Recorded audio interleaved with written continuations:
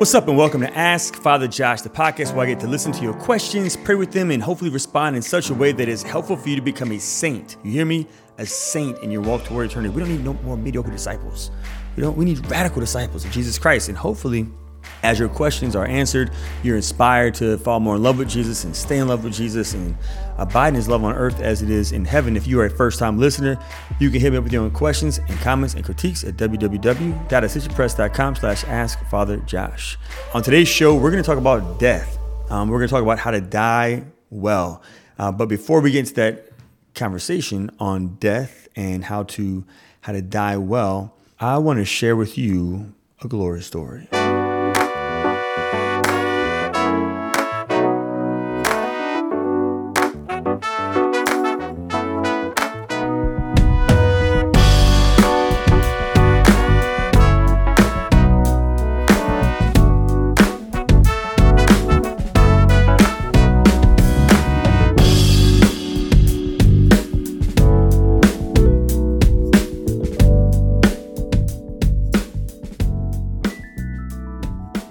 So my glorious story this week is about, my greatest love is being a pastor. I love my parish.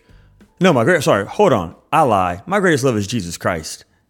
I love also my assignment right now of being a pastor. And I love my people. I love the kids at the school, their parents, the families, the neighbors in the community, the registered parishioners in the church.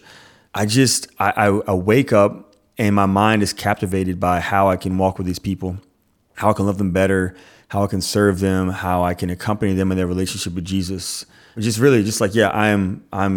totally sold out to this parish here at Sacred Heart, and it just gives me the greatest joy being the pastor.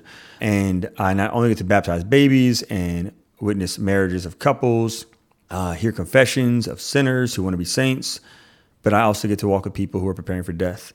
And recently I was walking with a person who's preparing for death, and it's the most beautiful person. This person has gone through not only a conversion to the Catholic Church years ago, but in the recent years, gone through like a deeper reversion in faith and relationship with the Lord as he's been preparing for death.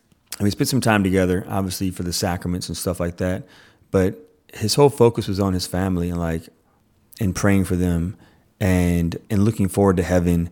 And one thing that he's doing for his family that I just thought was so beautiful, was he's writing letters to each person in his immediate family. And I was like, man, what a good idea is to write letters to your loved ones if you have time. Before he passed, to just encourage them, kind of like Paul would do in the Bible. Paul would write letters to people to encourage them in their faith, to hold them accountable, to criticize them in the best way possible, right? So that they could be faithful to Jesus.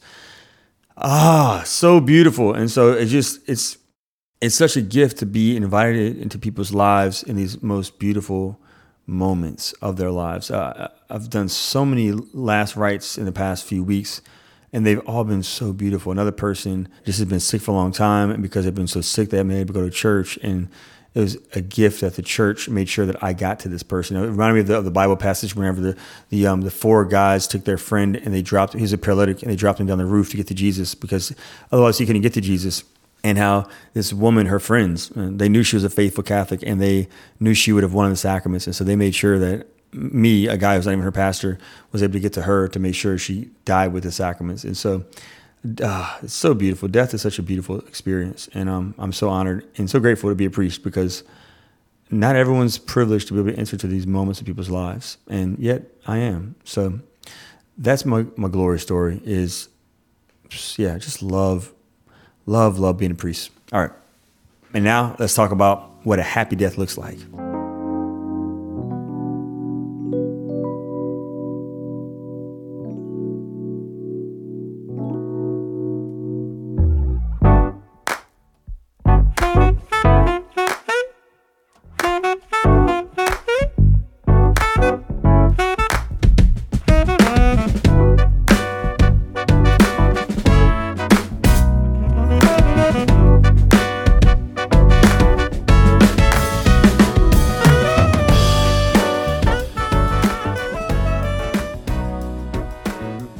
Okay, so our question for today is, how do we die well?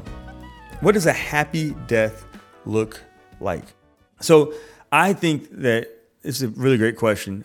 A happy death is a holy death, and a holy death is a death in union with Jesus Christ, right? So we always pray to St. Joseph as Catholics for a happy death. We believe he had a happy death because we believe that he died in communion with the Blessed Virgin Mary and her son, our Savior, Jesus Christ, and he was in communion with them, in a relationship with them when he died. That does not mean that he did not suffer. That does not mean that he did not have pain. It just means that he was in union and communion with them. So it was a happy death because our happiness comes from God. Right, the Psalms say, "Blessed are those who dwell on the Lord, the law of the Lord, day and night." So to dwell on the law made flesh, Jesus Christ made flesh as you're dying. That's real happiness right there, right? But I encourage us to not just die looking at Jesus, but to live looking at Jesus. And if we look at Jesus Christ crucified, who St. Paul says he preaches, "I preach Jesus Christ and Jesus Christ crucified," we encounter a God who reveals to us a number of things. Number one, we encounter a God who reveals to us that he did not come here 2,000 years ago so that we would not have to suffer. He literally suffers with us. He was a man who experienced grief when his friend Lazarus died. He was abandoned, rejected, betrayed, denied, cursed, mocked, abused, stripped naked, and he was crucified. He knows suffering. He knows death. He died. Our God died. But as he died on the cross, he focused on Mary, his mother, John, and the needs of other people. And he also focused on the Father. He didn't stop praying. So how do we die well? Well, I think it's a few things. One is we look at Jesus and we imitate Jesus. Jesus Christ gives us the model for not only life, he gives us the model not only for prayer, how do we pray? He gives us a model not only of ministry, how do we teach and preach and evangelize, make disciples and work miracles and wonders. He also gives us the model for death. And he died by first and foremost focusing on the Father in prayer. When he was on the cross dying, he was praying to the Father. "I thirst. Into your hands I commend my spirit. My God, why have you forsaken me?" He was literally quoting the Psalms. On his death, he was reciting scripture. So in order for us to be able to quote the Psalms on our deathbed, if we are able to before we go into a coma or whatever it might be, we need to know the Psalms. Right? There was a point in the church's history where in order for a man to be ordained a bishop, he had to be able to recite the entire Psalter. He memorized the Psalms. Right? As priests, we chant or pray the Psalms 5 times a day, and as do many religious and deacons and others in the body of Christ. So the first thing is to live well by knowing the Word of God. Be like Jesus and pray with the Psalms now, so that on our deathbed, we too can recite the Psalms. And the Psalms we might recite might be Psalms that are super joyful. There might be Psalms that are super sad. There might be Psalms that have anger. They have all the different range of emotions. And that's fine. Emotions aren't bad, but let the Psalms be our prayer to the Father. Just like Jesus Christ literally recited Psalms. Like when he said, my God, why have you forsaken me?" He wasn't saying, "God, I think you've forsaken me." He was reciting a psalm that is a psalm actually of hope, that the Father works all things out for the good of those who love him, right? So we too are invited right now to begin to pray the Psalms so we can be prepared for the day we die or the season of our death, to be quoting and speaking scripture, the Word of God, and our communication with God. Listen to God, learn from God, imitate God, participate in his prayer, quote the Psalms. In addition to doing what Jesus did with his prayer, then I also want to encourage us to imitate Jesus and focus on other people. Jesus Christ focused on the needs of others. Mary, his mother, had no other sons. Whenever the Bible talks about the brothers of Jesus, it means the cousins of Jesus, the family of Jesus. Adelphos, the Greek word, literally is translated to family, kinsman. And so we often think it means blood brothers, but it could have meant cousins or stepbrothers, right? Family of Jesus. But he didn't have any other brothers. And so Mary would have been a widow without a son. Who takes care of Mary? In those times, women couldn't have the same work opportunities as men. That's why in the New Testament, the apostles were they were commanded, and the disciples commanded others to take care of the widows, because women didn't have the same work opportunities then that women have today. And so Jesus focused on Mary's needs. As he himself is dying, he's focused on her, making sure she's taken care of. John, take Mary into your home. All right. And then after he does that, he tells Mary to receive John as well. So he's focused on their needs first and foremost. Secondly, he is focused on the people who have sinned against him. And he says, "Father, forgive them, for they know not what they do." Right? He prays unilaterally for people. So I encourage you, how do you die well, a happy death, a holy death? Forgive people who offended you. Forgive people who have not apologized. Jesus Christ didn't say, Father, forgive those who have said, I'm sorry right now. He unilaterally forgave them. So we too are invited to forgive other people unilaterally. Don't wait for the apology. Don't die with this sin of unforgiveness on our soul. Because the Word of God teaches us, if we do not forgive others, God will not forgive us. If God does not forgive us, then we would not be with God in heaven. So we've got to imitate Jesus and forgive everybody. That does not mean we like them. It does not mean we want them to be around us. It does not mean that we don't have boundaries of who can visit us as we're dying, but it means that we desire for them to become saints. So forgive other people. In addition to forgiving other people, Jesus Christ also focused on Dismas, the thief on the cross, who he was so patient with and so kind to. Like we can be patient and kind to other people in our death, even other people who at one point have been rude to us. At one point, the gospel says that both Dismas and the other thief were cursing Jesus. And at some point, Dismas changed his tune. Jesus was so patient and so kind with him and so gentle with him. And then Jesus tells him whenever he has his conversion experience, like he doesn't like hold on and no, I'm a brute or whatever. He receives Dismas. Yeah, I tell you, on this day, you'll be with me in paradise. So comfort other people. Don't navel gaze as we're dying and focus on ourselves, but focus on the needs of others. When we imitate Jesus, that's how we have a happy and a holy death. As Christians, it's part of our tradition to keep death before us always. Saint Benedict taught his monks that, to always keep death before your eyes. When we regularly meditate on the fact that we are here today and could be gone tomorrow, how's the song go? Well, well, well, hello, baby. One day you're here, and then you're gone, and then you're gone. Oh. So one day you're here, one day you're gone, right? So we keep death daily before our eyes. And this meditation helps us to live a life that's always wanting to be in heaven. I don't want to commit this sin because I could die tonight in my sleep, right? If you keep death before your eyes always, then you're going to be like, I can die at any moment. I want to be in a state of grace at all moments. So I'm not going to do that thing that might give me temporary pleasure, because what if I died while doing that thing? So I would encourage us to, keep death before our eyes always. What's a practical way that we can keep death before our eyes always so that we can remember, like, I'm called to live today as if I could die today? Well, we can keep a skull. Sister Teresa Noble, she would do this. It's an ancient practice in the church, but she kind of brought it back and popularized it again, of keeping the skull before you on your desk, in your chapel, in your bathroom, in your car. Like, put a skull there, and a skull will remind you, I'm going to die one day. I'm going to die one day. And so when I die, I need to make sure that I'm in a state of grace.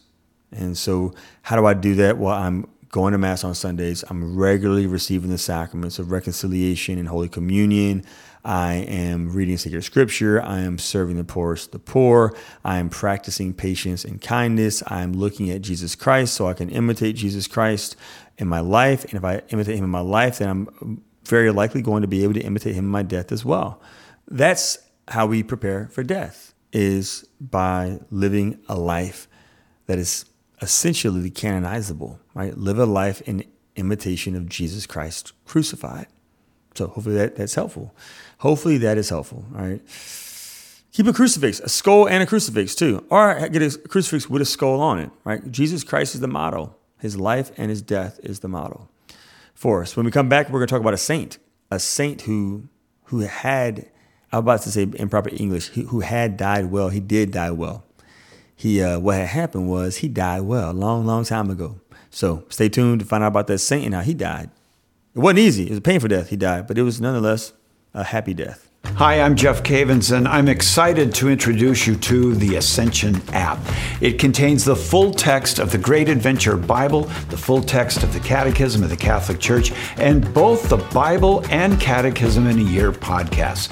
The app has special features that make the connections between the Bible and the Catechism crystal clear, like color-coded crosslinks and easy navigation. It also answers nearly 1,000 questions from Bible in a Year listeners about the Bible with videos from myself and others, also audio clips and excerpts from Ascension's popular books. To download the app, simply go to the App Store on your phone and search Ascension. I hope you enjoy it. I enjoy it, carry it around everywhere I go. And we are back. And so Don't forget, you can rate us and review us, iTunes, Spotify, Google Play. Helps people find out about the show, and also share us on social media pages. You have your own questions, comments, and critiques, send them to me at www.ascensionpress.com/askfatherjosh. Our saint for today is St. Moses the Ethiopian, a.k.a. St. Moses the Strong, a.k.a. St. Moses the Black. He was awesome.